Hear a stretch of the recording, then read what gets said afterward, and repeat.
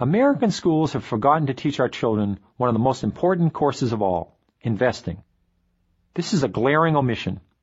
History we teach, but not the part about the great march of capitalism and the role that companies have played in improving our lives. Math we teach, but not the part about how simple arithmetic could help us figure out whether or not a company will succeed or fail and how we might profit from owning shares of its stock.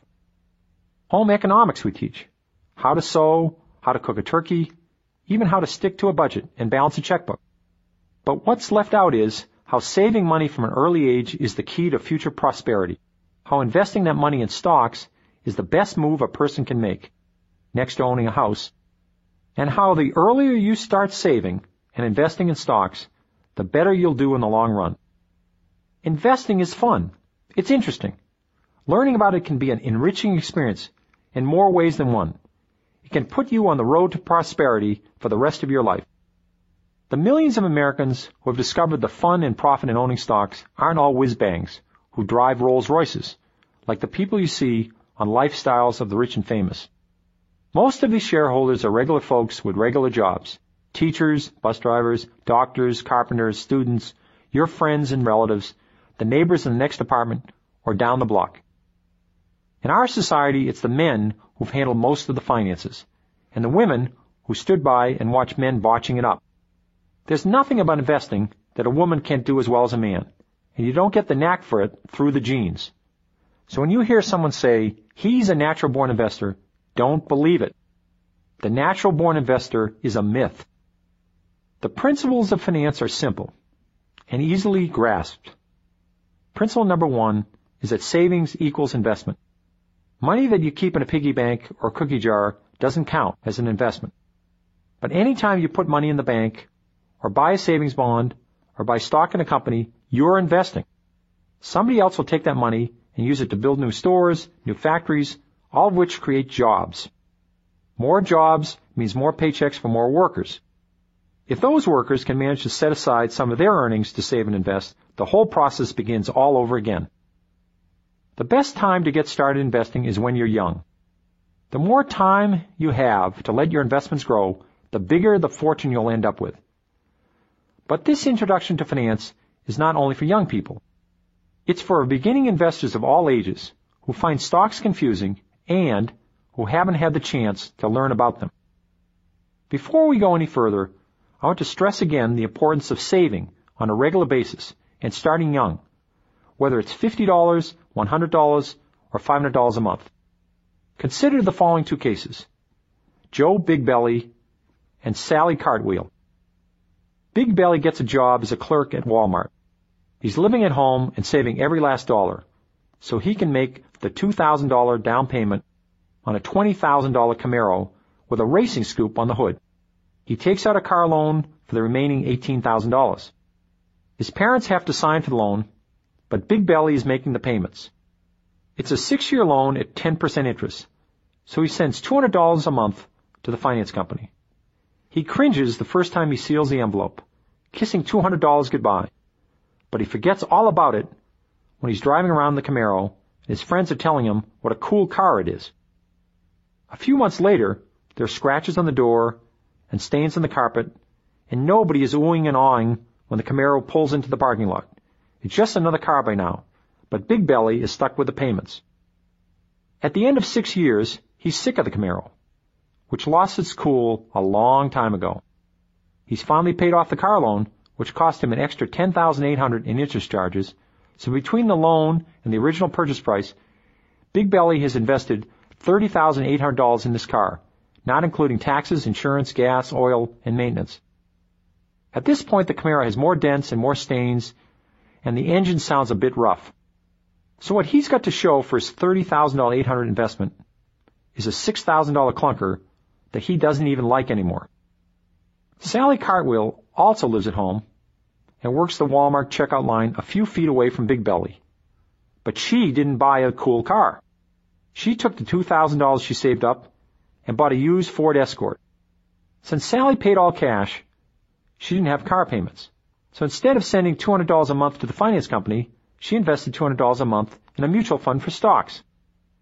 6 years later, when Big Belly was mailing out his last car payment, the value of Cartwheel's mutual fund had doubled. Between the doubling of the fund itself and the steady stream of $200 contributions to the fund, Cartwheel has a $22,000 asset. She also has the Escort, which got her back and forth okay, and the dents and the stains she never worried about, because she didn't think of her car as an investment. It was only transportation. As we leave this economic morality tale, Cartwheel has enough money to make a down payment on an apartment and move out of her parents' home, while Big Belly continues to mooch. He's asked her out on a date, but she's taken a fancy to the real estate agent who's showing her around. America was once a nation of savers. People of all income levels put aside as much money as they could, mostly in savings accounts at the local bank. They made money on this money as it grew with interest, so eventually they could use it for a down payment on a house, or to buy things, or to draw on in family emergencies. In the meantime, the bank could take people's savings and lend them out to home buyers or home builders or businesses of all kinds. A country with a high savings rate can pay for roads, phone lines, factories, equipment, and all the latest innovations that help companies make better and cheaper products to sell to the world. An example is Japan. Japan was nearly ruined by World War II, but it managed to bounce back and become a great economic power. Japan was able to revamp its industries and rebuild its cities and towns because of its high savings rates. It's still a nation of savers today. The U.S. has a lot of catching up to do in this area because we no longer save the way we once did. While we put aside 5% of our income every year, the people of Japan, Thailand, Hong Kong, Singapore, China, and many other countries are saving 10% or more. We lead the world in credit cards and in borrowing money to pay for things we want right away but can't quite afford. Save as much as you can. Start when you're young. You'll be helping yourself and helping the country. The stock market offers each of us a terrific way to do both of those things. Save and invest in the country. But to win at this game, you have to understand how it's played. Let's begin with the basics.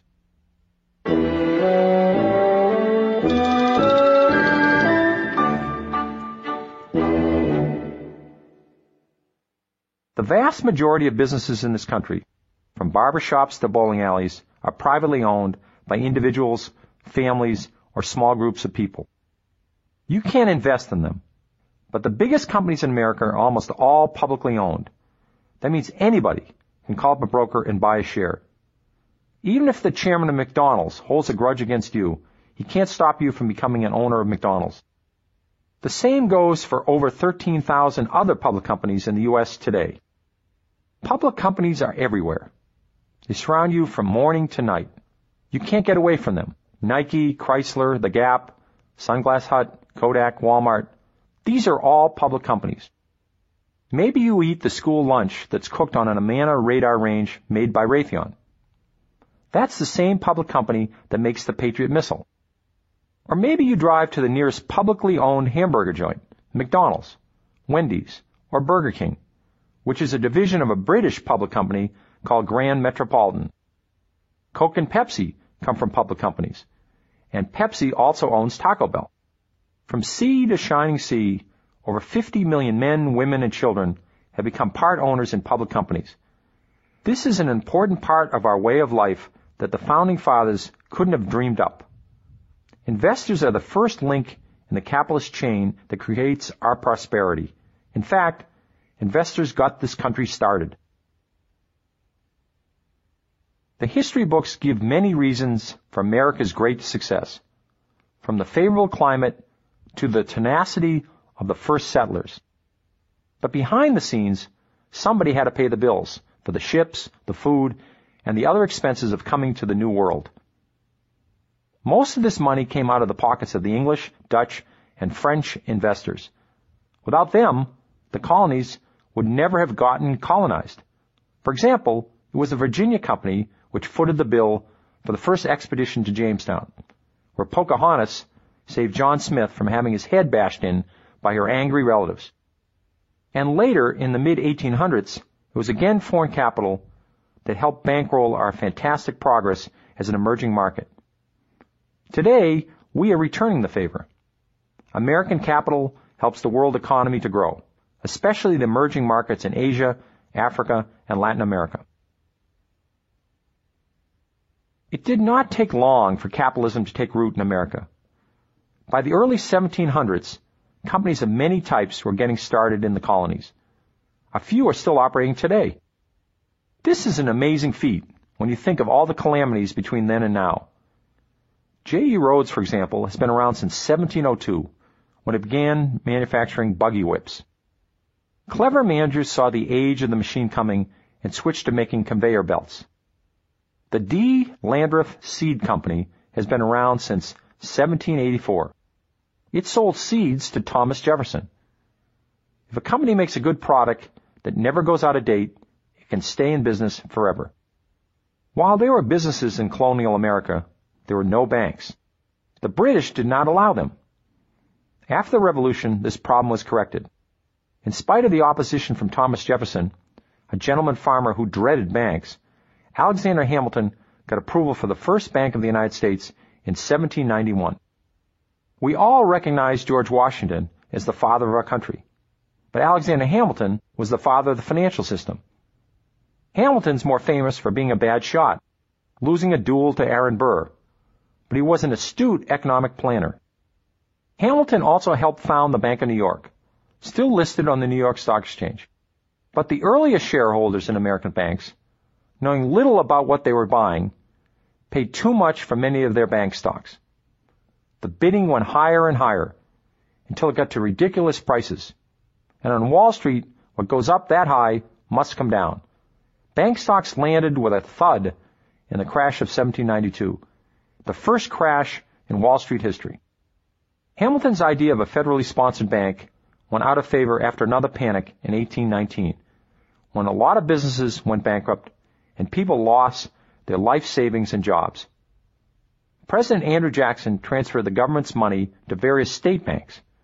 The states, which gave out charters, in time created a vast system of banks, 300 in 1820, over 10,000 today.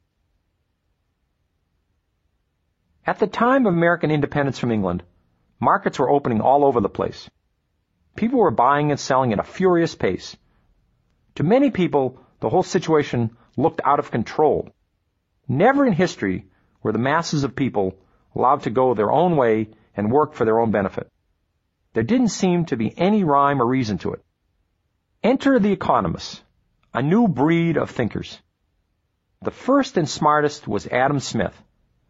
His Wealth of Nations, published in 1776, the year America declared independence, made the case for economic freedom. Smith deserves a place in history along with Tom Paine, Benjamin Franklin, and John Locke, who made the case for political freedom. Smith argued that when each person pursues his own line of work, the population is far better off than with a king or central planner dictating who gets what. This seems obvious today, but in 1776, it was a novel idea that millions of people could do what they pleased and somehow still create an orderly society where everyone was fed and housed. What if 99 out of 100 wanted to make hats? This is where Smith's invisible hand comes to the rescue. There is no invisible hand, of course. That was how Smith explained the ability of supply and demand to keep goods and services in balance. Too many hats? Prices drop. Hat makers go out of business and switch to a line of work that's profitable, like vegetable farming. The invisible hand doesn't work perfectly, of course, but Smith's ideas still hold true today. When there's a need for a new product, such as computers, many companies go into the business until there's so many computers that the price drops. The competition helps the consumer because every few months, fantastic new products come out to replace the clunky old ones. We don't need a king or a Congress or a Department of Things to decide what the country should make and how many. The market system that Smith described works this out automatically, and the profit motive supplies the incentive for people to work and corporations to be productive. Companies are in business for one basic reason: No matter if they're private or public, owned by a single shareholder or a million shareholders, the goal is the same. They want to make a profit. Profit is the money that's left over after all the bills are paid. It can be divided among the owners of any business, whether it's General Electric, Pepsi-Cola, Marvel Comics, or the car wash you run on weekends in your driveway. You wouldn't want to stand out in the hot sun with a bucket and soapy sponge if you didn't expect to come away with a profit. Maybe you enjoy washing cars because you can hose yourself down every once in a while. It keeps you cool in the summertime. But that doesn't mean you do it for free. The same is true of people who own shares in companies. They're not doing it just for the fun of getting invited to the annual meeting or getting a copy of the annual report sent to them in the mail. They're doing it because they expect the company in which they own shares to make a profit and pass along some of that profit to them sooner or later. There's a mistaken idea still floating around that people who do things for profit are being greedy or underhanded. They're trying to pull a fast one on the rest of us. Because whenever one person makes a bundle, it's at the expense of everybody else. A generation ago, there were more believers in this idea than there are today. But it's still lurking in the backs of more than a few minds. That one man's gain is another man's pain was the basic doctrine of communism. It was also fashionable among socialists on college campuses and elsewhere, who never missed a chance to accuse capitalists of putting themselves first and everybody else last, and of getting rich on the sore backs of the wage earners. Capitalism is not a zero-sum game. Except for a few crooks, the rich do not get that way by making other people poor. When the rich get richer, the poor get richer as well. If it were really true that the rich get richer at the expense of the poor, then since we're the richest country in the world, by now we surely would have created the most desperate class of poor people on earth. Instead, we've done just the opposite. Even corporate layoffs, which are painful to the individual, are healthy in the larger scheme of things. Back in the 1980s, the top 500 corporations found they had to get leaner and more competitive to survive. 3 million workers were dropped from the payrolls. But without these changes, millions and millions more would have lost their jobs. The bloated payrolls would have destroyed these companies. Meanwhile, small firms were creating jobs. Over 2 million new businesses were started in the 1980s. If they employ an average of 10 people each, that creates 7 times the jobs lost in the well-publicized layoffs of the bigger corporations. And often, the small companies have become larger ones, employing not 10, but thousands of people. In spite of everything you might hear about layoffs or America losing its place in the world, remember that our economy has enormous strengths. We are the low-cost producers in forest products, paper, aluminum, and chemicals. Believe it or not, our railroads are so good at moving cargo that other countries are studying how we do it. Our auto firms have made a stunning comeback. We're number 1 in pharmaceuticals, farm equipment, commercial airplane production, telecommunications, music, television, movies. In software, workstations, laser printers, computer networks, and microprocessors, the U.S. is dominant. The Japanese and Europeans can't keep up with the brainstorms that are coming out of such firms as Intel, Hewlett-Packard, Microsoft, Apple, and Compaq Computer. Meanwhile, the supposedly slothful U.S. labor force has become the most productive in the world. Each industrial worker producing nearly $50,000 worth of goods, $10,000 more than the average Japanese. All this innovation and productivity has been led by a different kind of American hero. Not all the heroes are ball players and rock stars. The people who start new companies and turn around older ones are also heroes. There's Steve Jobs, who created Apple Computer, which started in a garage, and Bill Gates, who created Microsoft. There's Walt Disney, the founding hero of Disney, and Michael Eisner, who brought back the full-length animation movies that gave Disney such box office hits as The Lion King and Beauty and the Beast. There's Lee Iacocca, who saved the Chrysler Corporation, Jack Welch at General Electric, Robert Goizueta at Coca-Cola, David Maxwell, who revived Fannie Mae, the largest mortgage corporation in the United States, and Fred Smith, who started Federal Express. Smith started FedEx not because he wanted to be rich. He was already rich. He did it for the challenge. In teaching the post office a lesson in how to deliver mail, he created jobs and helped the country. When you decide to save your money by putting it in the stock market, you invest in these kinds of heroes and the companies they lead.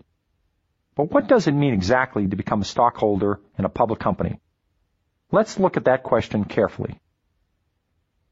When you buy a stock, you become an owner of a company with all the rights and privileges. Invest in McDonald's, and they make a fuss over you.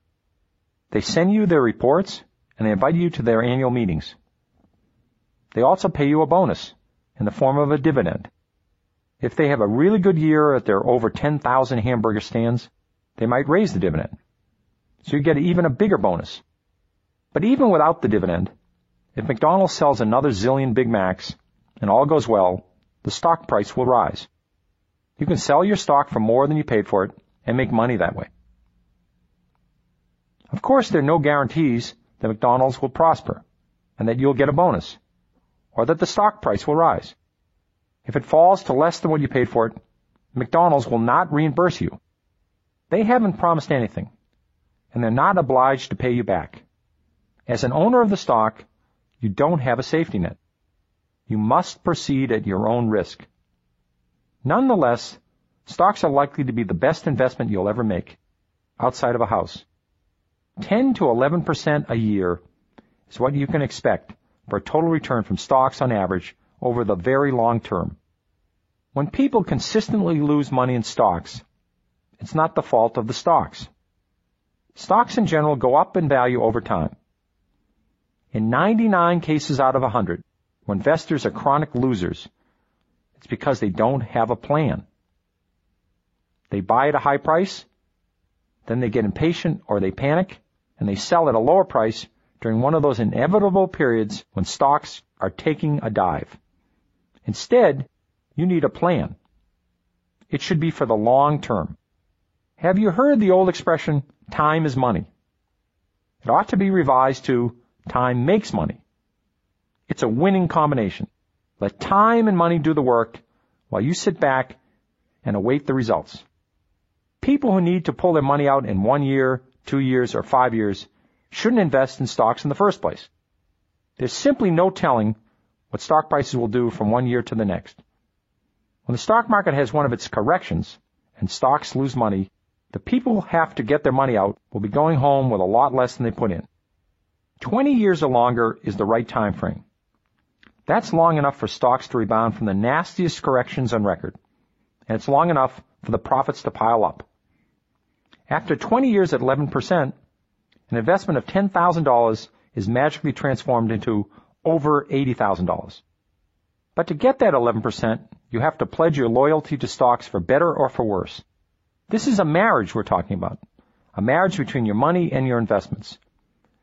You can be a genius in analyzing which companies to buy, but unless you have the patience and the courage to hold on to the shares, you're an odds-on favorite to become a mediocre investor. It's not brain power that separates good investors from bad, it's discipline. Stick with your stocks no matter what.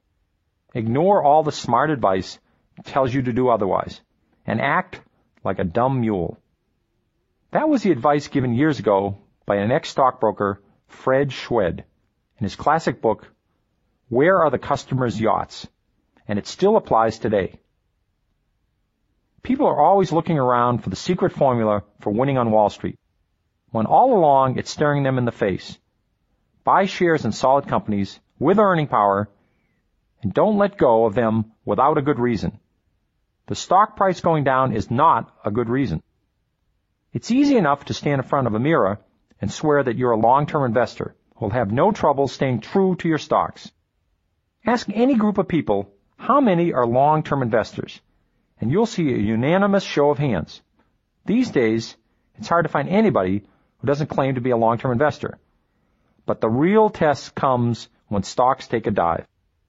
Nobody can predict exactly when a bear market will arrive, although there's no shortage of Wall Street types who claim to be skilled fortune tellers. But when one does arrive, and the prices of 9 out of 10 stocks drop in unison, many investors naturally get scared. It's at this point that large crowds of people suddenly become short-term investors, in spite of their claims about being long-term investors. They let their emotions get the better of them, and they forget all the reasons they bought stocks in the first place, to own shares in good companies. They go into a panic because stock prices are low. Instead of waiting for the prices to come back, they sell at these low prices. Nobody forces them to do this, but they volunteer to lose money. Without realizing it, they've fallen into the trap of trying to time the market. If you told them they were market timers, they'd deny it. But anybody who sells stocks because the market's up or down is a market timer for sure. A market timer tries to predict the short-term zigs and zags in stock prices, hoping to get out with a quick profit. Few people can make money at this, and no one has come up with a foolproof method. In fact, if anybody had figured out how to consistently predict the market, his name or her name would already appear at the top of the list of the richest people in the world, ahead of Warren Buffett and Bill Gates. Try to time the market, and you invariably find yourself getting out of stocks at the moment they've hit bottom and are turning back up, and into stocks when they've gone up and are turning back down. People think this happens to them because they're unlucky. In fact, it happens to them because they're attempting the impossible. Nobody can outsmart the market. People also think it's dangerous to be investing in stocks during crashes and corrections. But it's only dangerous if they sell. They forget the other kind of danger, not being invested in stocks on those few magical days when prices take a flying leap. It's amazing how few key days can make or break your entire investment plan. Here's a typical example. During a prosperous 5-year stretch in the 1980s, stock prices gained 26.3% a year. Disciplined investors who stuck to a plan doubled their money and then some. But most of these gains occurred on 40 days out of the 1,276 days the stock market was open for business during those 5 years. If you were out of stocks in those 40 key days, attempting to avoid the next correction, your 26.3% annual gain was reduced to only 4.3%. A CD in a bank would return more than 4.3%, and at no risk. So to get the most out of stocks, especially if you're young and time is on your side, your best bet is to invest money you can afford to set aside forever. Then leave that money in stocks through thick and thin. You'll suffer through the bad times, but if you don't sell any shares, you'll never take a real loss. By being fully invested, you'll get the full benefit of these magical and unpredictable stretches when stocks make most of their gains. At this point, we've come to 2 conclusions. 1, you should invest in stocks if at all possible. And 2, you should hold on to them no matter what.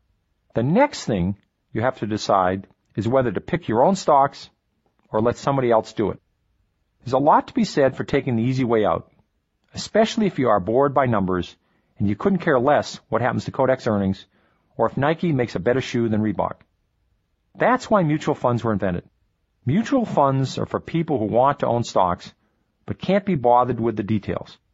In a mutual fund, your only job is to send money, which gives you a certain number of shares in the fund. Your money is lumped together with a lot of other people's money. You never actually meet them, but you know they are out there. The whole pile is handed over to the expert who manages the fund. At least you hope there's an expert in charge, because you're counting on him or her to figure out which stocks to buy and when to buy them and sell them. A mutual fund has another advantage. Besides having a manager who does all the work, it invests in many companies at once. As soon as you sign up with a fund, you automatically become an owner of the dozens, even hundreds of companies the fund has already bought. Whether you invest $50 or $50 million, you still own a piece of all the stocks in the fund. This is less risky than owning only one stock, which if you're a novice investor, might be all you can afford. A typical fund allows you to get started with as little as $50 or $100, with a chance to buy more shares whenever extra cash comes into your possession. How much and how often you contribute is up to you. You can take the guesswork out of it by investing the same amount every month, 3 months, or 6 months. The interval isn't important as long as you keep up the routine. This is called dollar cost averaging. Can you see the wisdom in this sort of installment plan? Your worries about where the stock market is headed from one year to the next are over. In a correction or a bear market, the shares in your favorite fund will get cheaper. So you'll be buying more at low prices. And in a bull market, you'll be buying less at high prices. Over time, with consistent investment, the costs will even out and your profits will mount. As an added attraction, many funds pay a cash bonus in the form of a dividend. It comes your way on a regular basis, 4 times a year, twice a year, or even 12 times a year. You can spend this money on movie tickets to reward yourself for investing in the fund. Or you can do yourself a bigger favor by using the dividend to buy more shares. This is called the reinvestment option. And once you've chosen it, your dividends are reinvested automatically. The more shares you own, the more you stand to gain from the future success of the fund, which is why your money will grow faster if you throw the dividends into the pot. You can follow your fund's progress by looking it up in the newspaper, the same way you look up the stock price of Disney or Wendy's. The price of a share in a fund goes up and down every day, and it moves more or less in lockstep with the prices of all the stocks in the fund's portfolio. That's why you want to invest in funds with managers who have the knack for picking the right stocks. You're rooting for the managers, because the better they do, the better you do. Saying goodbye to a fund is easy. You can take your money out at any time you want, either all of it or some of it, and the fund will send you a check immediately. But unless there's an emergency and you have a sudden need for quick cash, getting out of a fund should be the last thing on your mind. Your goal is to sell your shares for a much higher price than the price you paid to acquire them. And the longer you stick with the fund, the bigger your potential profit. Along with the chance to share in the gains from a fund, you're also paying a share of the expenses. Salaries, rent, printing, mailing, telephone bills, all the costs of running a fund. These and other expenses are paid out of the fund's assets, and they cost investors between 0.5% and 2% annually, depending on the fund. Funds with expenses less than 1% have a built-in advantage over funds with bigger tabs. In addition to taking the annual expenses out of the shareholders' assets, some funds charge an entry fee called a load. These days, the average load is 3 to 4%. That means whenever you invest in a fund with a load, you lose 3 to 4% of your money right off the bat. The longer you stay in a fund, the less important the load becomes. Annual expenses deserve more attention than the load because they are taken out of the fund every year. For all the funds that charge an entry fee, there are just as many funds that don't. These are the no-loads. As it turns out, the no-loads perform just as well on average as the funds with loads. This is one case where paying a cover charge doesn't necessarily get you into a classier joint. Classy joint or not, professional stock pickers do have an advantage over the millions of amateurs who do their own stock picking. It's a hobby for the amateurs, but for the pros, it's a full-time job. They go to business school to learn how to study companies and decipher financial reports. They've got libraries, high-performance computers, and a research department to back them up. If there's important news out of a company, they hear it right away. It would take a dozen audio cassettes like this one to describe the different kinds of stock funds that are out there. The all-purpose funds, single industry funds, multi-industry, small company, large company, pure, hybrid, foreign, domestic, socially conscious, socially unconscious, growth, value, income, and growth and income funds. It's gotten so complicated, there are funds of funds that specialize in buying shares in other funds. You could stay up day and night studying how to choose the right fund, and you wouldn't get through half the information that's been printed on the subject. If all these how-to books, pamphlets, and articles fell on top of you, it would take a rescue squad several hours to pull you out. You can buy mutual funds directly from the companies that manage them, such as Dreyfus, Fidelity, Scudder, etc. You can also buy them through a stockbroker, although a broker may not be able to sell you the fund that you want. Brokers have to make a living. They sometimes get a bigger commission for selling the firm's own products. Convincing you to buy one of their own in-house mutual funds may be in their best interest, but not necessarily in yours. Whenever a broker recommends anything, always find out what's in it for the broker. Ask him or her to provide information on the full range of what's available. There might be a fund that's similar to the one he's recommending, but has a better record overall. If you're a long-term investor, ignore all the bond funds and hybrid funds. These invest in a mixture of stocks and bonds, and go instead for the pure stock funds. Stocks have outperformed bonds in 8 of the 9 decades in this century, and are way ahead in the first half of the decade of the 1990s.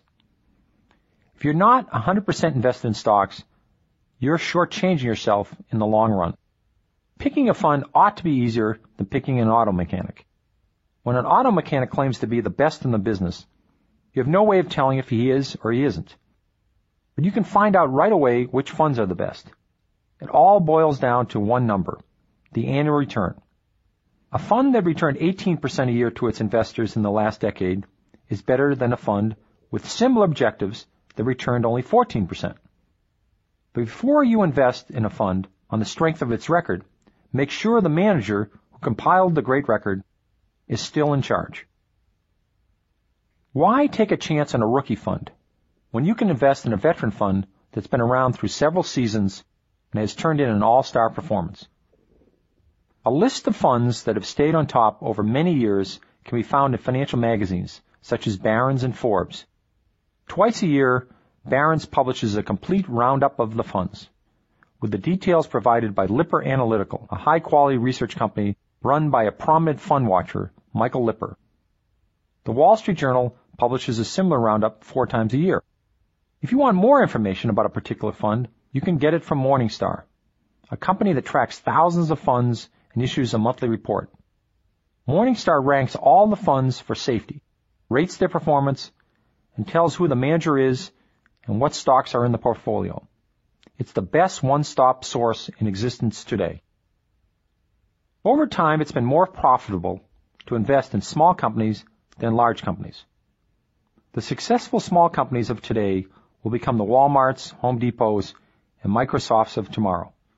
It's no wonder, then, that mutual funds that invest in small companies have beaten out other funds by a substantial margin.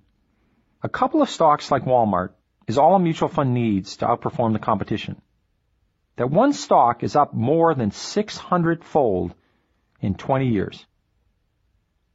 Since small company stocks are generally more volatile than large ones, you'll need a strong stomach that can take the bumps and stay on the ride. You'll do better in mutual funds that invest in small companies. And take note, it doesn't pay to be a fund jumper. Some investors make a hobby of switching from one fund to another, hopping the bandwagon of the latest hot performer. This is more trouble than it's worth. Studies have shown that top-ranked funds from one year rarely repeat their performance the next. Trying to catch the winner is a fool's errand, in which you're likely to end up with a loser. You're better off picking a fund with an excellent long-term record and sticking with it. Some investors have given up trying to find a fund that beats the averages. Instead, they choose a fund that is guaranteed to match the average, no matter what. This kind of fund is called an index fund. It doesn't need a manager. It runs on automatic pilot. It simply buys all the stocks in a particular index and holds on to them. There's no fuss, no experts to pay, no management fees to speak of, no commissions for getting in and out of different stocks, and no decisions to make. For instance, an S&P 500 index fund buys all 500 stocks in the Standard & Poor's 500 index, a diversified basketful of large stocks. This S&P 500 index is a well-known market average. So when you invest in such a fund, you'll always get an average result, which, based on recent past performance, will be a better result than you get in many of the managed funds. Or if you decide to invest in what's called a small cap fund to take advantage of the big potential payoffs from small companies, you can buy a Russell 2000 index fund. That way, your money will be spread out among the 2,000 stocks in the Russell. Another possibility is to put some of your money into an S&P 500 index fund to get the gains from the larger companies, and then put the rest in a Russell index fund to get the gains from the smaller companies. That way, you'll never have to read another article about how to pick a winning mutual fund, and you will end up doing better than some of the people who studied the situation very carefully and then put themselves in funds that failed to beat the averages. Mutual funds are just right for millions of investors. But if you have the time and the inclination, you can embark on a thrilling lifetime adventure, picking your own stocks. This is a lot more work than investing in a mutual fund, but you can derive a great deal of satisfaction from picking your own stocks. Over time, perhaps you'll do better than most of the funds. Not all your stocks will work to your advantage. No stock picker in history has ever had a 100% success ratio.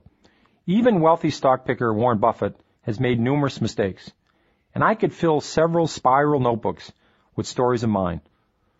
But a few big winners every decade is all you need.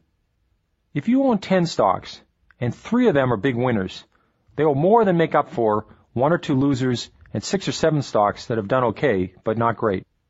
Once you get the hang of how to follow a company's progress, you can begin to plow more money into the successful companies and reduce your stake in the flops. Actually, there's nothing to keep you from investing in mutual funds and buying your own stocks as well. Many investors do both. In fact, stock picking may be America's #1 hobby, although it's rarely thought of that way.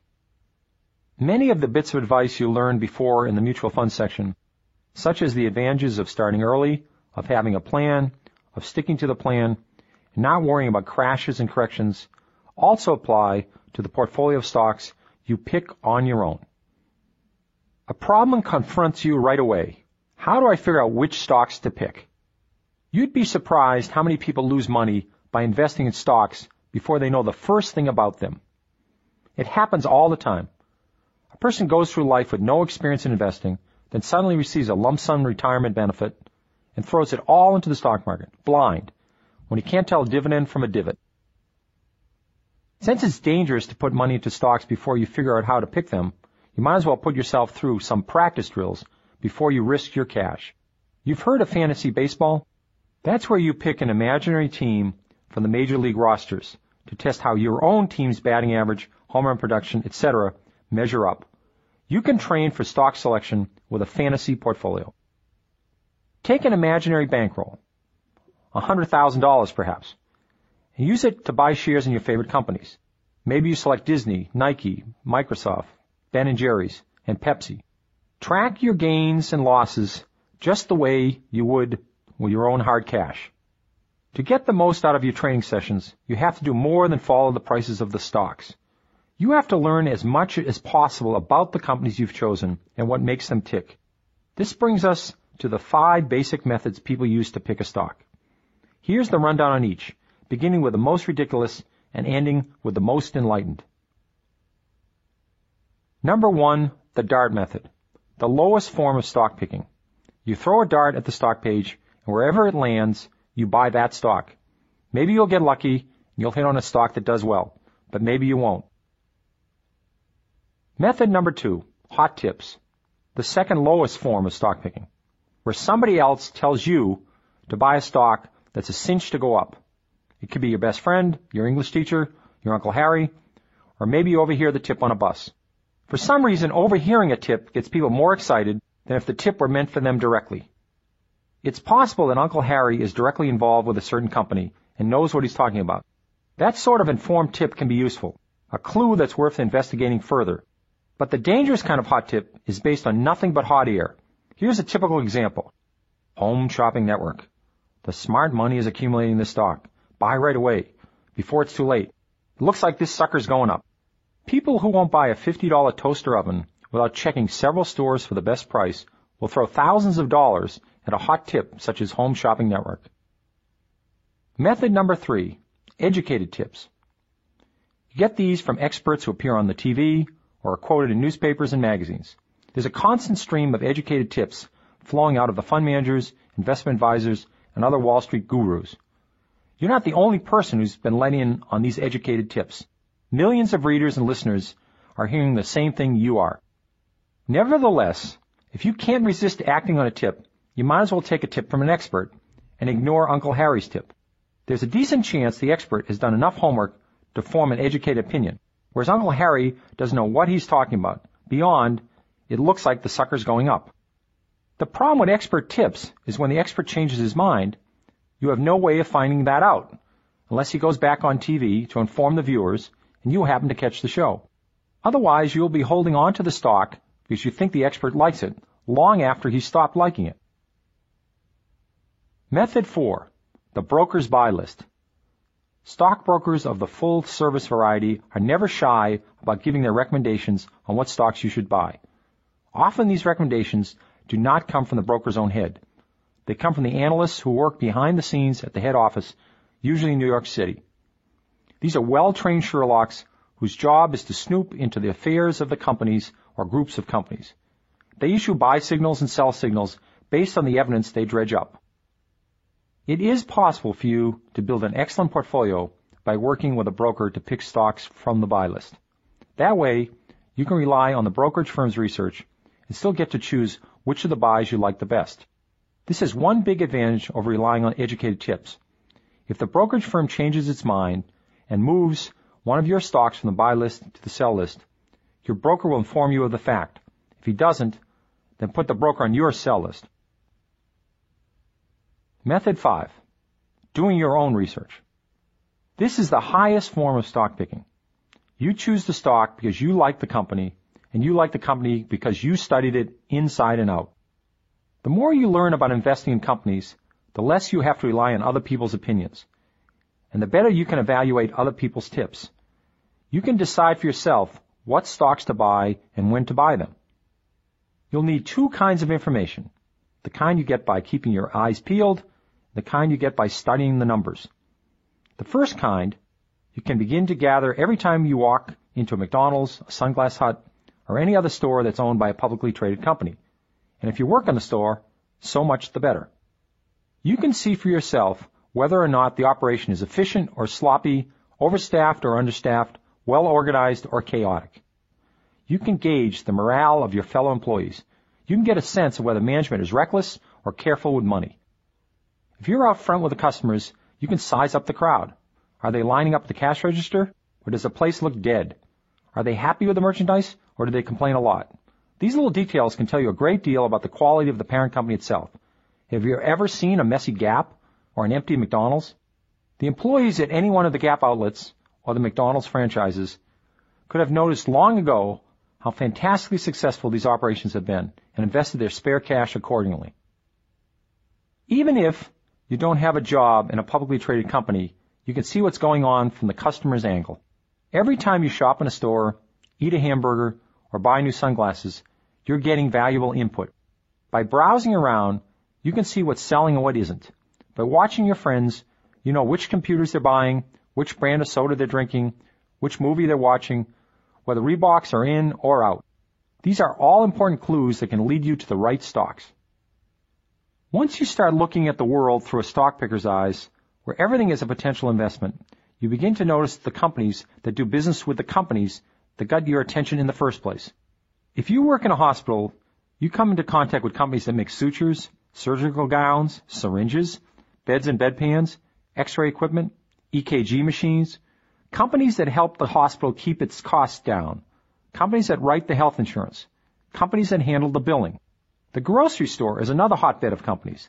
Dozens of them are represented in each aisle. You will also begin to notice when a competitor is doing a better job than the company that hired you. When people were lining up to buy Chrysler minivans, it wasn't just the Chrysler salesman who realized that Chrysler was on the way back to making record profits. It was also the Buick salesman down the block who sat around their empty showroom and realized that a lot of Buick customers must have switched to Chrysler. This brings us to the numbers. Just because a company makes a popular product doesn't mean you should automatically buy the stock. There's a lot more you have to know before you invest. You have to know if the company is spending its cash wisely or frittering it away.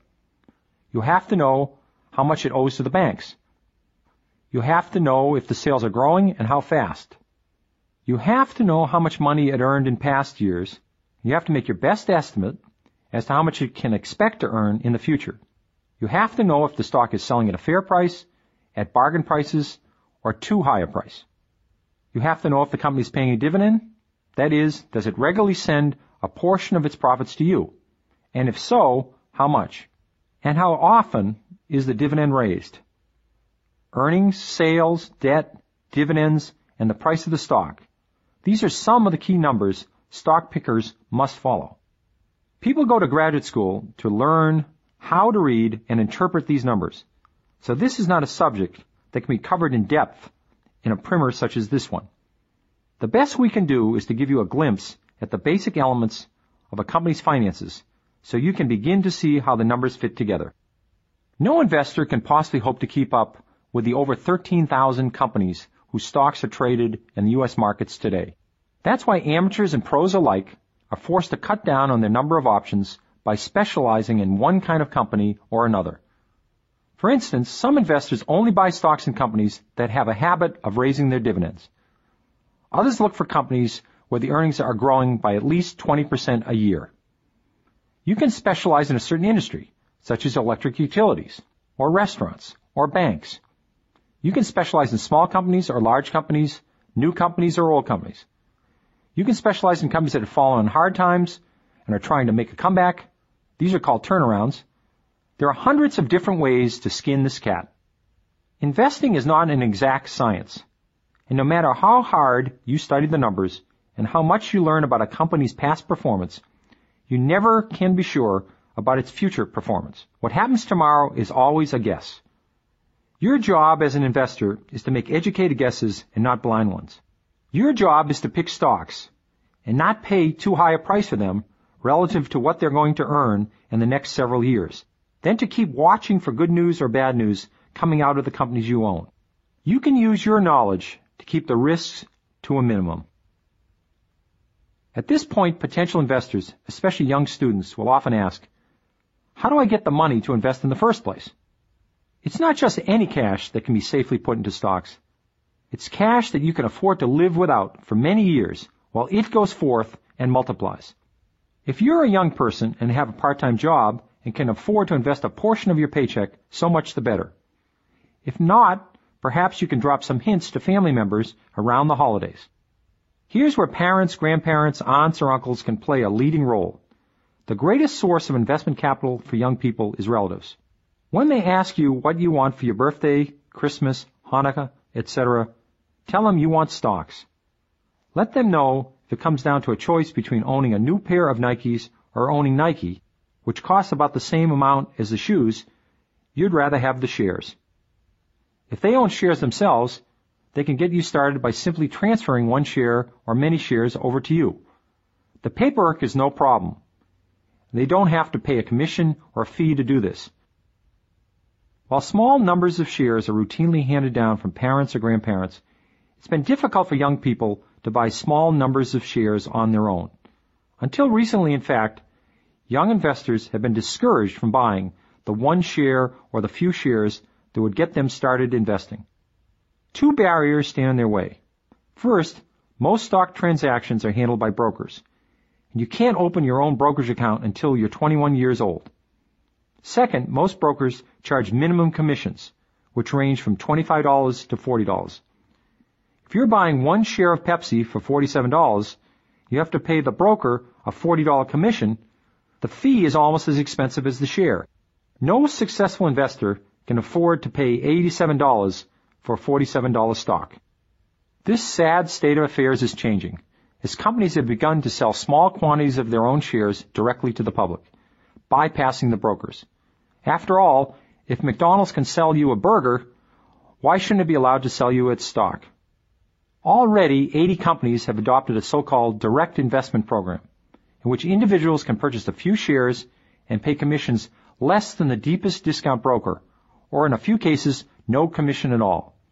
It's the best thing Wall Street has done for young people since the New York Stock Exchange invited the Beatles onto the floor in the 1960s. Unless you're buying shares directly from the company, you have to work for a broker at a brokerage house. You've heard the names: Merrill Lynch, Smith Barney, Dean Witter, Payne Weber, Charles Schwab.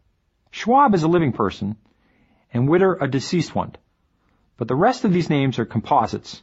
There was a Mr. Merrill and a Mr. Lynch, a Mr. Smith and a Mr. Barney, a Mr. Payne and a Mr. Weber, and so forth. All brokerage houses handle stocks, bonds, and mutual funds, and they all have to abide by the same rules laid down by the government. But beyond that, they are quite different. The so-called full-service brokers, such as Merrill Lynch or Smith Barney, charge higher commission than the discount brokers, such as Charles Schwab. Then there are the deep discount brokers, who offer fewer services. The extra money you pay a full-service broker entitles you to the brokerage firm's advice. As a rule, discount brokers don't offer advice. They just buy and sell on your instructions. Here you have another decision to make. Along with picking your first stock, you have to pick a broker. The best way to do this is to talk to several in your area, especially brokers who are recommended by your friends or relatives. If you don't like the first one you meet, there are plenty of others around. Some are very experienced and know a great deal about investing in stocks, while others have just come out of a short training course and know very little.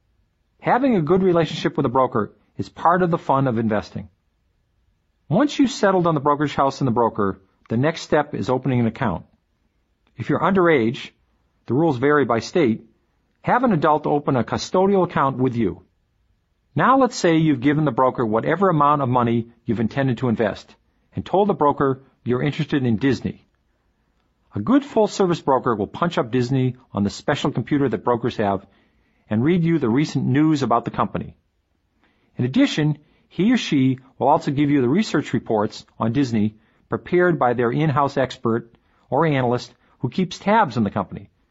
If they do their job right, analysts can be very valuable sources of information. It's possible that the analyst doesn't like Disney at the moment, or they think it's overpriced, or that low attendance at the theme parks will hurt the company.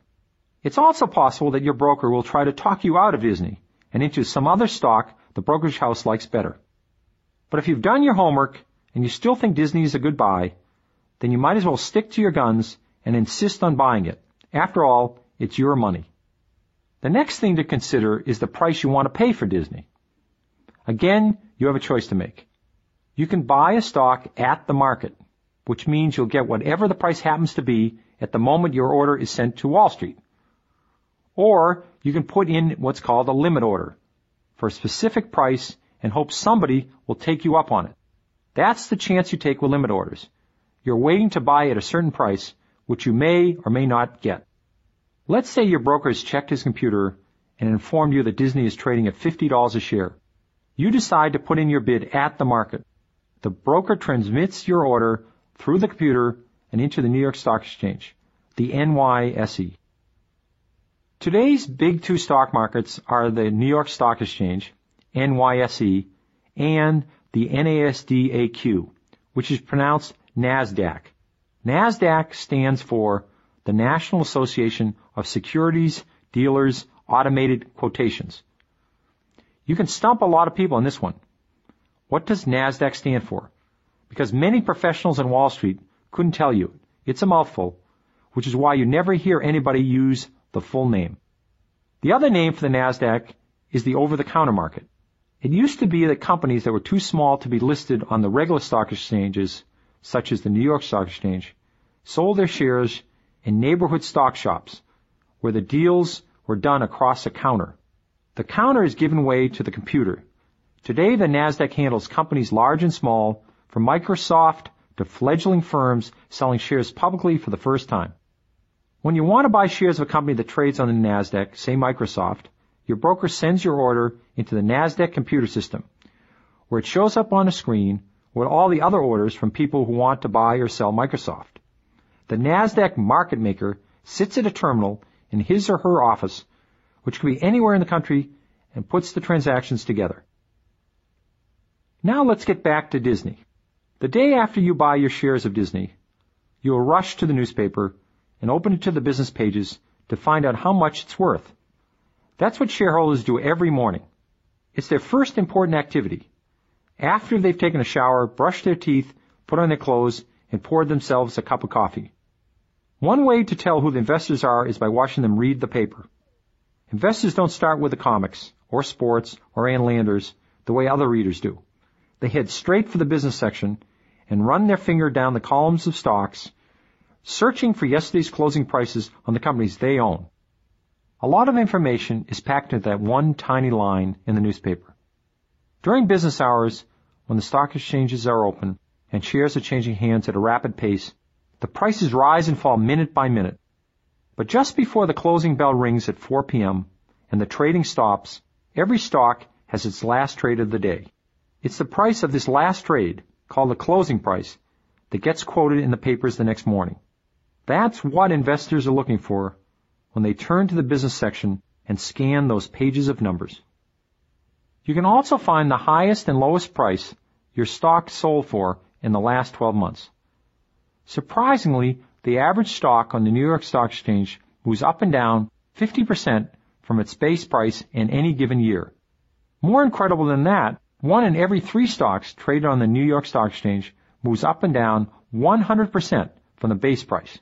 A stock might start out the year selling for 12, rise to 16 during an optimistic stretch, and fall to 8 during a pessimistic stretch. That's a 100% move, from 8 to 16.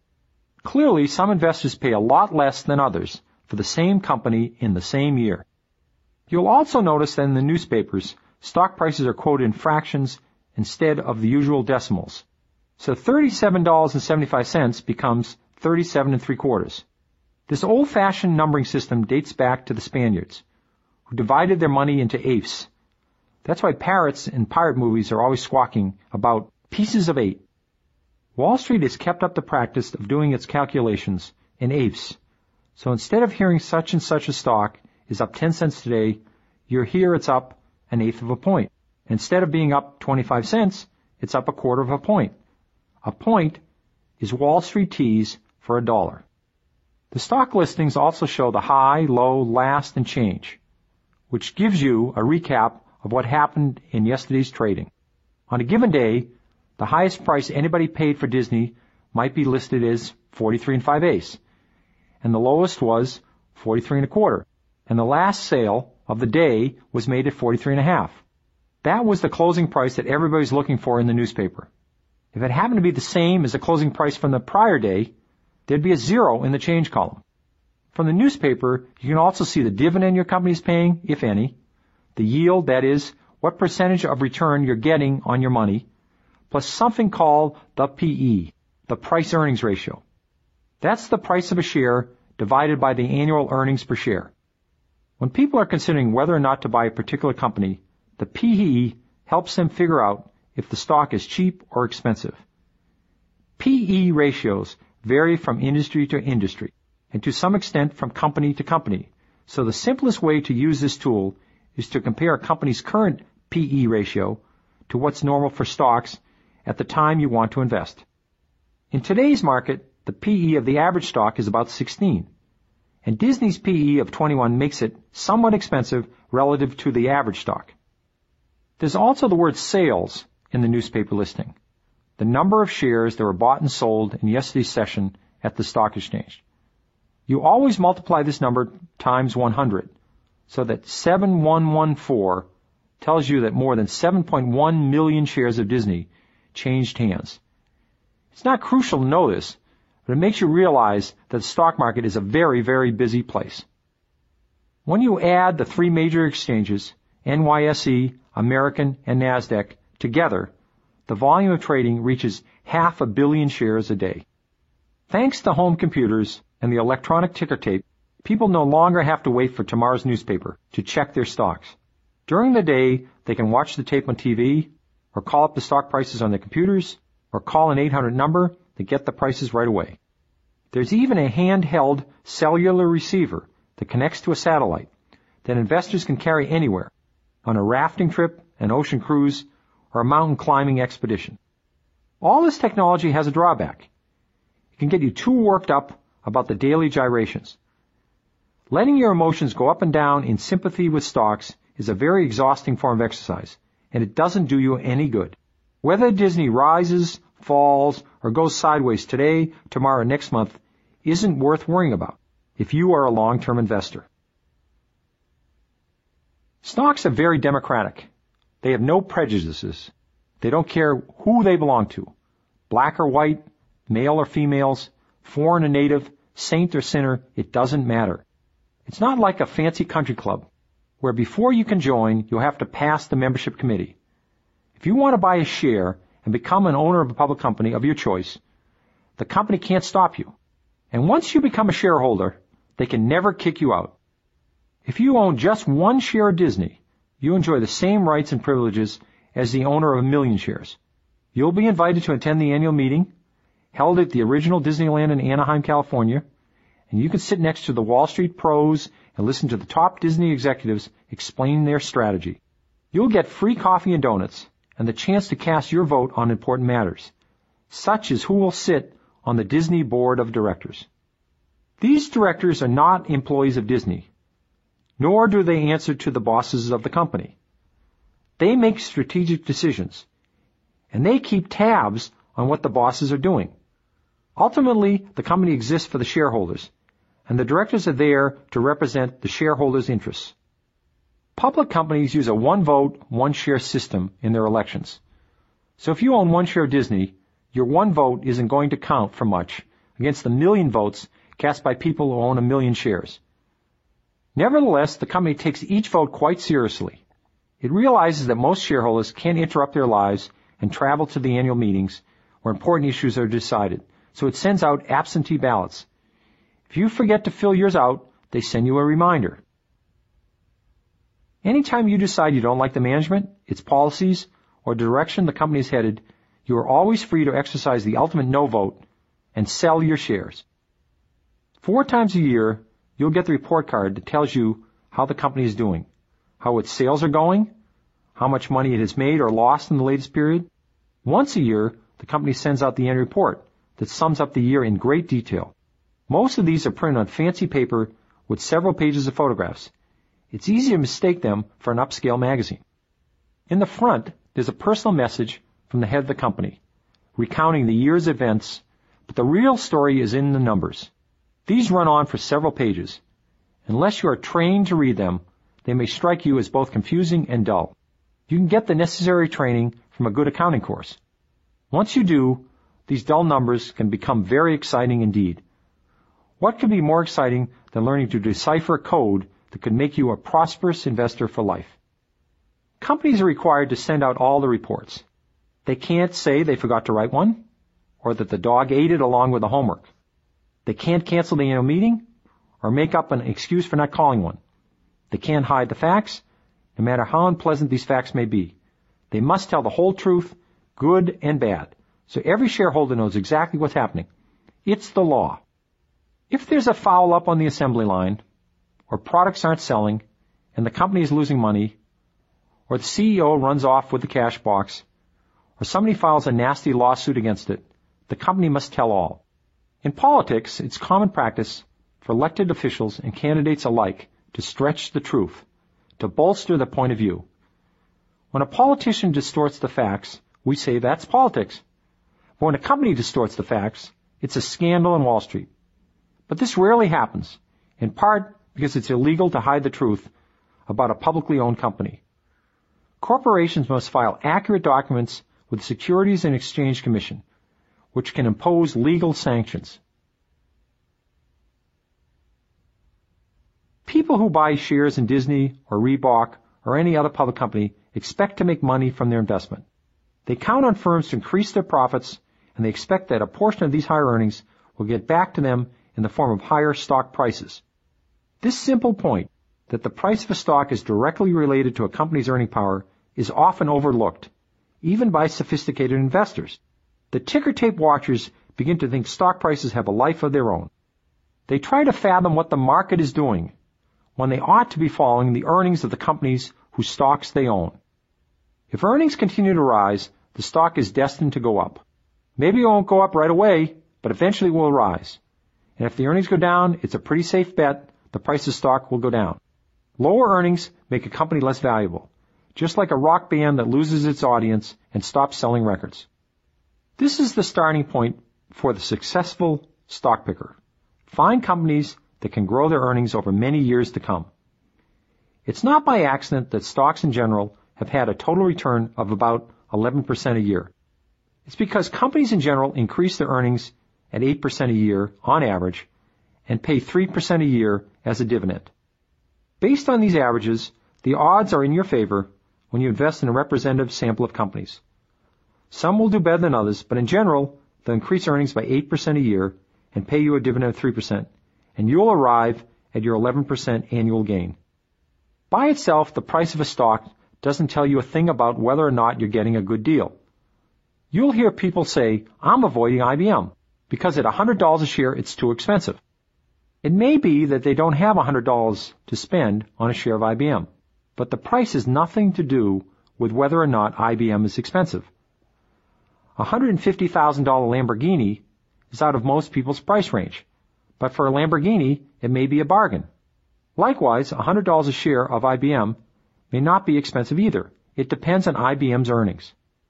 If IBM is earning $10 a share this year, then you're paying 10 times earnings when you buy a share for $100. That's a PE, or price to earnings ratio of 10, which in today's market is cheap. On the other hand, if IBM is earning only $1 a share, then you're paying 100 times earnings when you buy the stock at $100 a share. That's a PE ratio of 100, which is way too much to pay for IBM. The PE ratio is a complicated subject that merits further study if you are serious about picking your own stocks. But while we're on the subject, here are some pointers about PEs. If you take a large group of companies, add their stock prices together, and divide by their earnings, you get an average PE ratio. On Wall Street, they do this with the Dow Jones Industrials, the S&P 500, and other such indexes. The result is known as the market multiple, or what the market is selling for. The market multiple is a useful thing to be aware of, because it tells you how much investors are willing to pay for earnings at any given time. The market multiple goes up and down, but it tends to stay within the boundaries of 10 and 20. The stock market in late 1995 had an average PE ratio of about 16.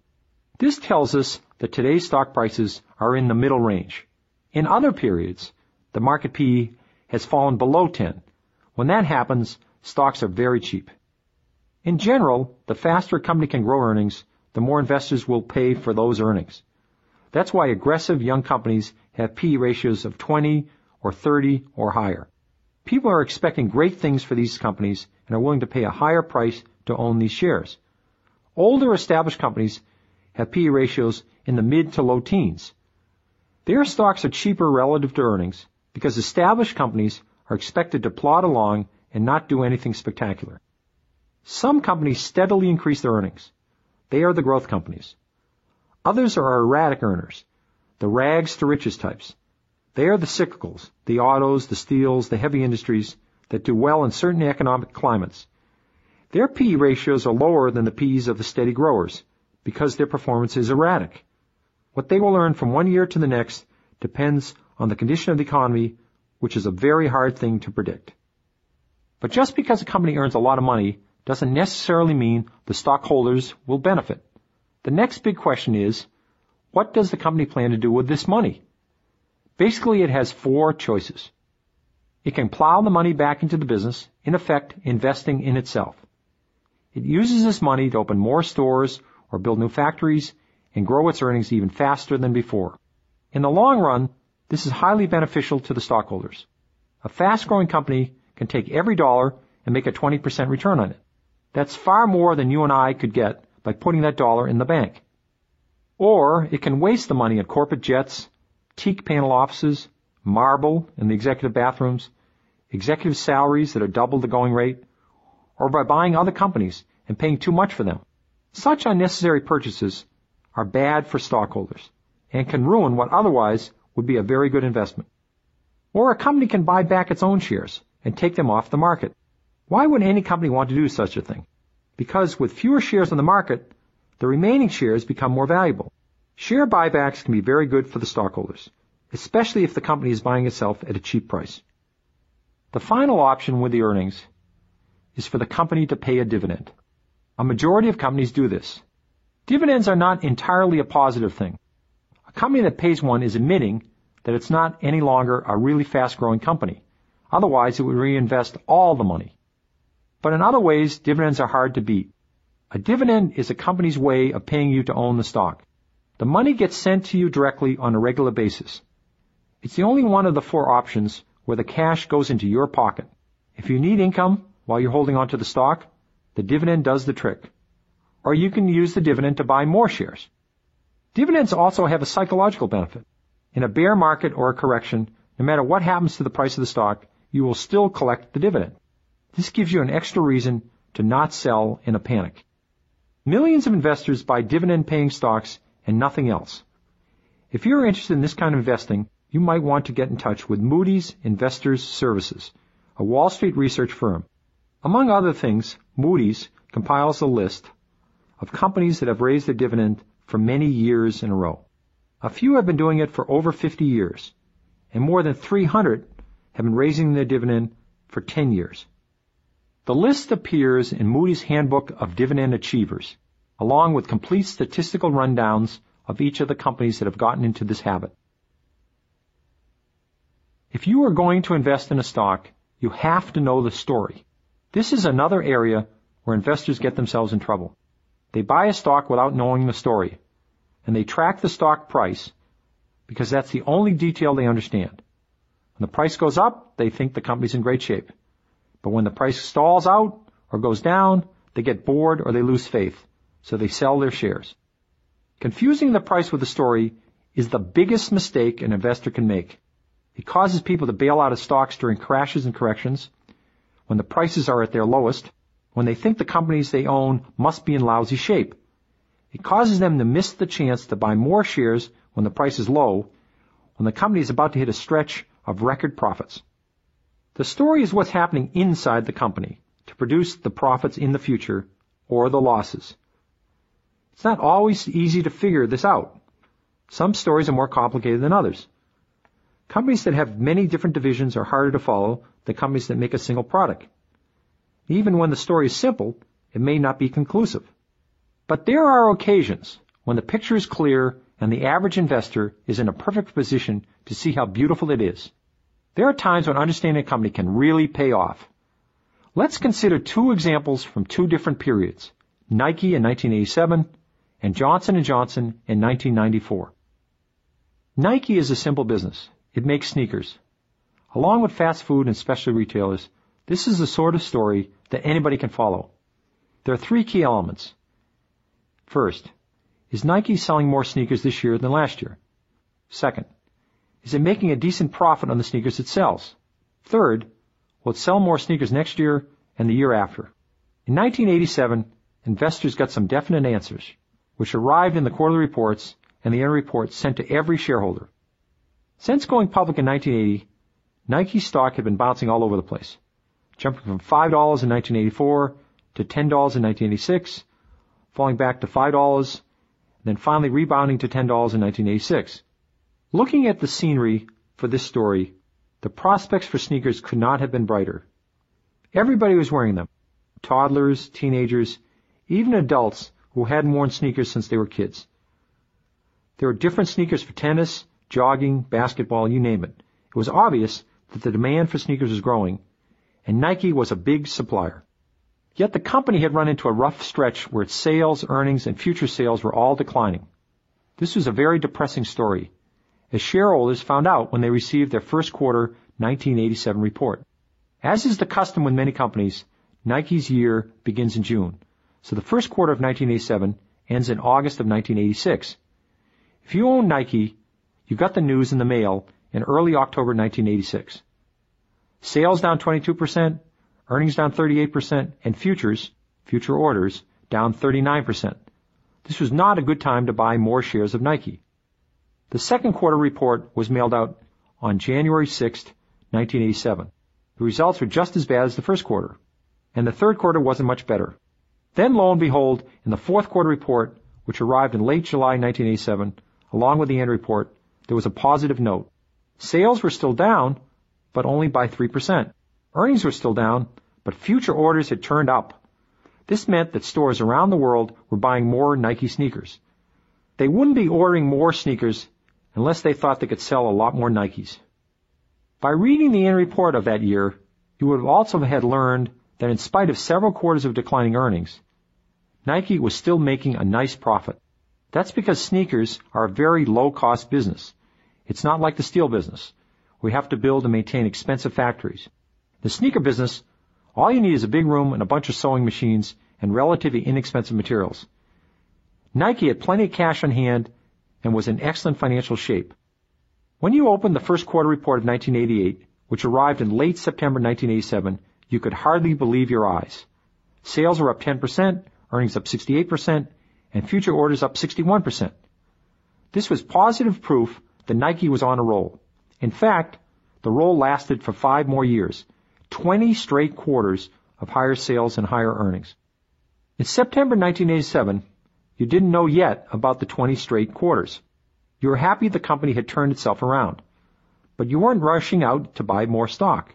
You were worried about the price, which had just recently moved up sharply from $7 to $12.50. So you waited for future developments, and this time you got very lucky. Stock prices came tumbling down in the crash of October 1987. Investors who confused the stock price with a story were selling everything they owned, including their Nike shares. They heard commentators on the nightly news predict a worldwide collapse of the financial markets. In the midst of this pandemonium, you kept your head because you realized the Nike story was getting better. The crash gave you a gift, the opportunity to buy more of Nike at a bargain price. The stock dropped to $7 a share after the crash and sat at that level for 8 days, so you had plenty of time to call your broker. From there, it began a 5-year climb to 90, while the story kept getting better. You could have bought Nike at several different points along the way. By the end of 1992, Nike shares were worth 12 times more than what you paid for them in October 1987. I missed this phenomenal buying opportunity in Nike.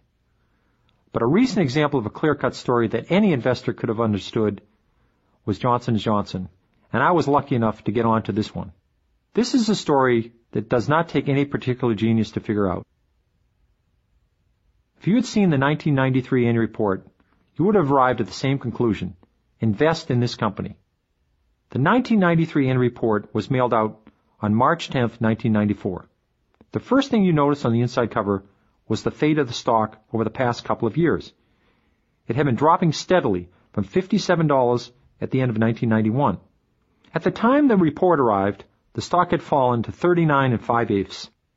For such a great company to have produced such a lousy stock in a rising market, you suspected something was wrong. You scanned the annual report for the bad news, but everywhere you looked, there was good news. Much of it was summarized on page 42, which revealed that the earnings had gone up steadily for 10 years in a row, and had quadrupled during that period. The sales had risen steadily as well. The company also mentioned it had raised the dividend 10 years in a row, but neglected to mention a more incredible fact. It had raised the dividend for 31 years in a row. Perhaps Johnson & Johnson was just trying to be modest. Also on page 42, you learned that the company had become more productive in recent years. In 1983, Johnson & Johnson manufactured and sold $6 billion worth of products with 77,400 employees, while in 1993, it manufactured and sold $14 billion worth of products with 81,600 employees. That's more than twice as much manufacturing and selling with only 4,200 extra employees. From 1989 to 1993, sales increased from $9 billion to over $14 billion, and the number of employees dropped. This told you that Johnson & Johnson was getting to be highly efficient and adept at cutting costs. The company had created a situation where the workers were using their time more effectively. They were producing more value for the company, for the shareholders, and for themselves, although you couldn't see it in the stock price. Many of the workers owned shares, and even if they didn't, when sales went up and profits went up, they got raises. On pages 25 and 42, you found out that Johnson & Johnson had been buying back its own shares. 3 million shares in 1993, 110 million shares in the last decade. It spent billions of dollars in this effort. When a company takes its own shares off the market in this fashion, the investors are likely to benefit. Fewer shares means higher earnings per share, which leads to a higher stock price. Looking at Johnson & Johnson's stock price, you wouldn't think there had been a buyback. The balance sheet showed that the company had cash and marketable securities worth $900 million and total equity of $5.5 billion. Its long-term debt was only $1.5 billion, a modest amount for a company with $5.5 billion in equity. With this much financial clout, Johnson & Johnson was not going out of business anytime soon.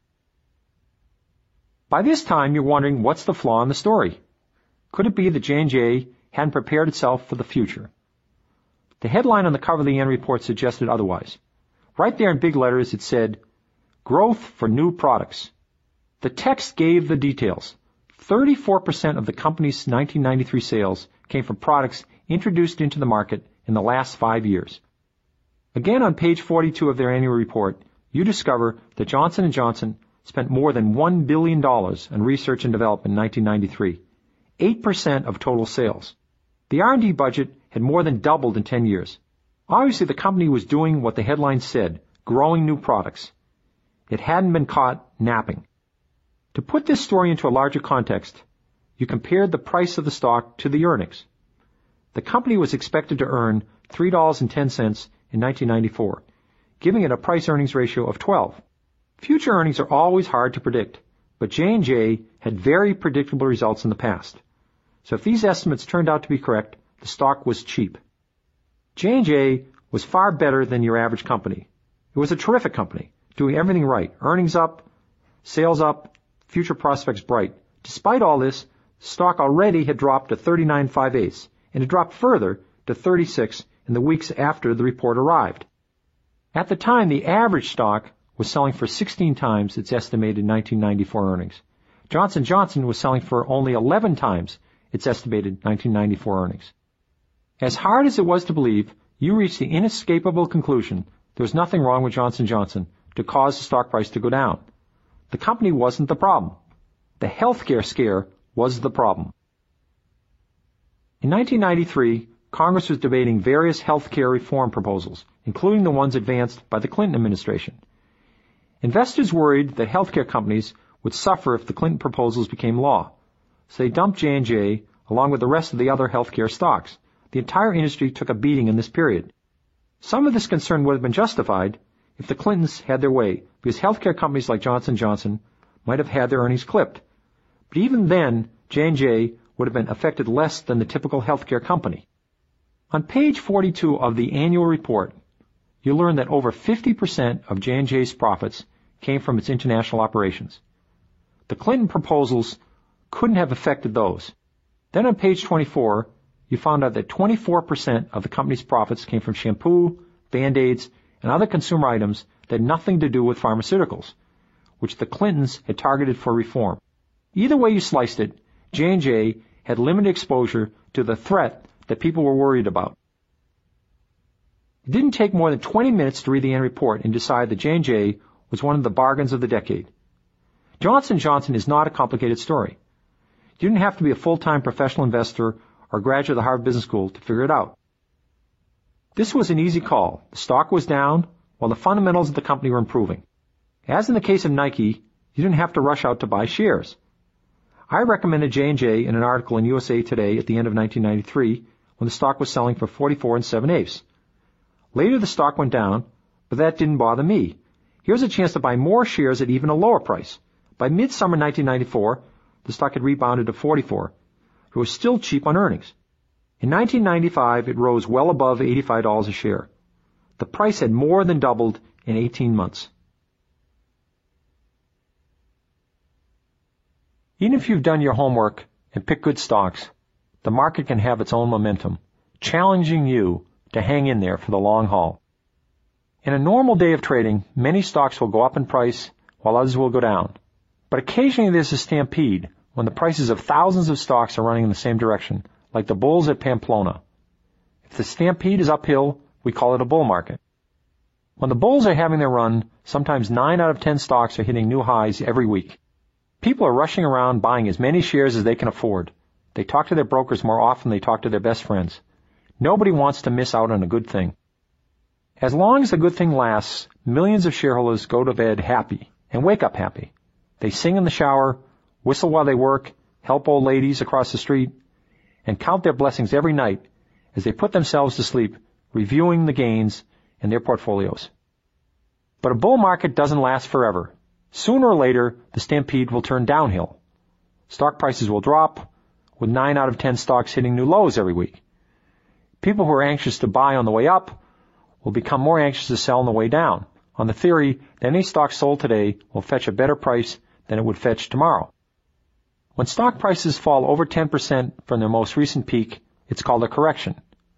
We've had 53 corrections in this century, or about one every 2 years on average. When stock prices fall 25% or more, it's called a bear market. Of the 53 corrections, 15 have turned into bear markets. 15 in 95 years is on average about once every 6 years. Nobody knows who coined the term bear market, but having their name linked to financial losses is unfair to bears. There are no bears within 50 miles of Wall Street, unless you count the bears in New York zoos. And the bears do not dive off peaks the way stocks do in a bear market. You can make a better case for calling a bear market a lemming market, in honor of the investors who sell their stocks because everyone else is selling. An extended bear market can test everybody's patience and unsettle the most experienced investors. No matter how good you are at picking stocks, your stocks will go down. And just when you think the bottom has been reached, they'll go down even some more. If you own mutual funds, you won't do much better, because the mutual funds will go down as well. Their fate is tied to the stocks they own. People who bought stocks at the high in 1929, this was a small group fortunately, had to wait 25 years to break even on the prices. Imagine your stocks being in the red for a quarter of a century. From the high point in 1969, before the crash of 1973-1974, it took 7 years to break even. Perhaps we'll never see another bear market as severe as the one in 1929.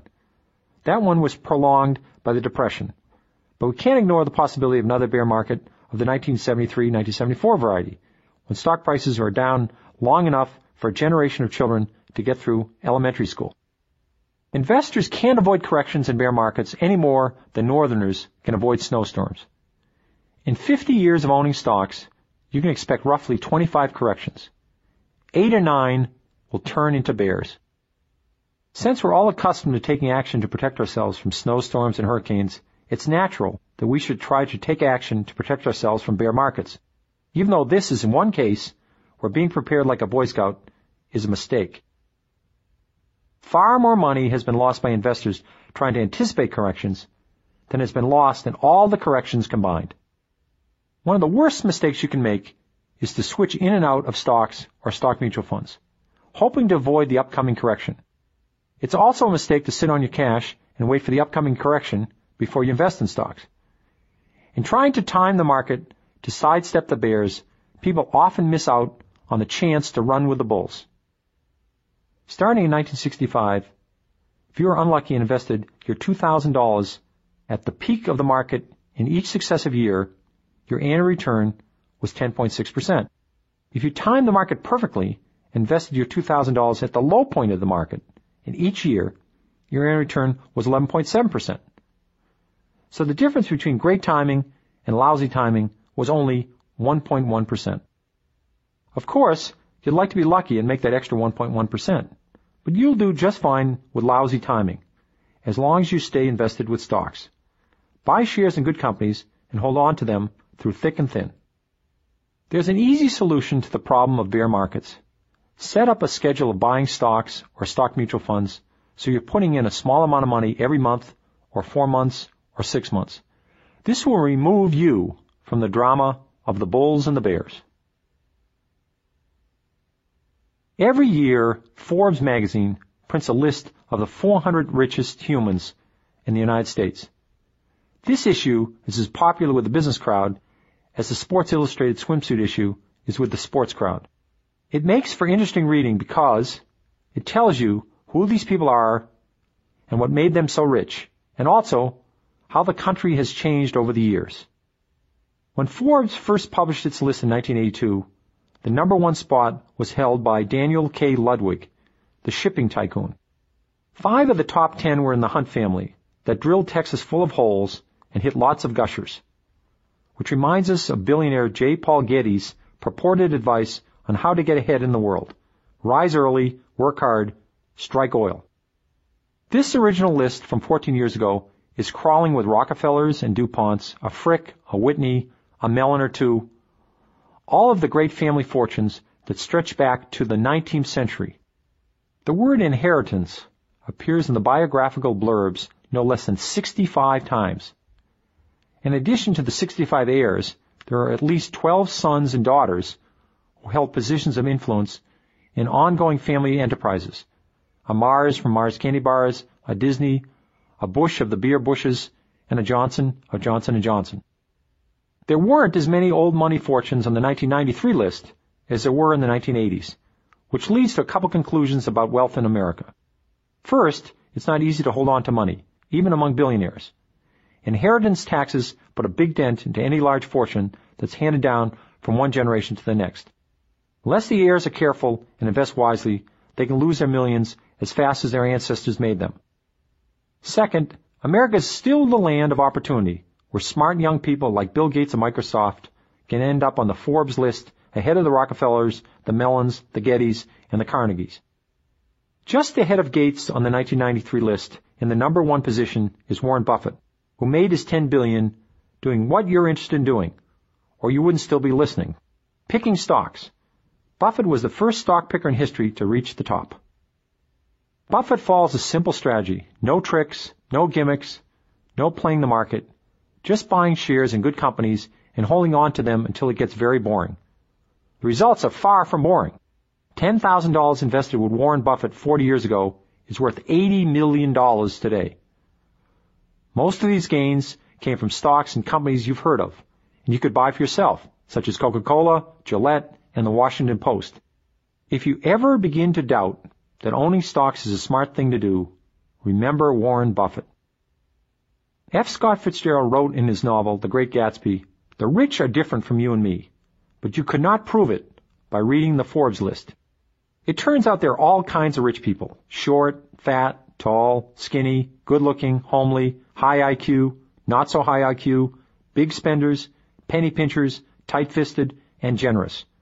No reason a rich person couldn't be exactly like you. But even if you don't want to become wealthy, investing in stocks will put you on the road to prosperity. Just remember, start now, have a plan, do your homework, and hang in there for the long term."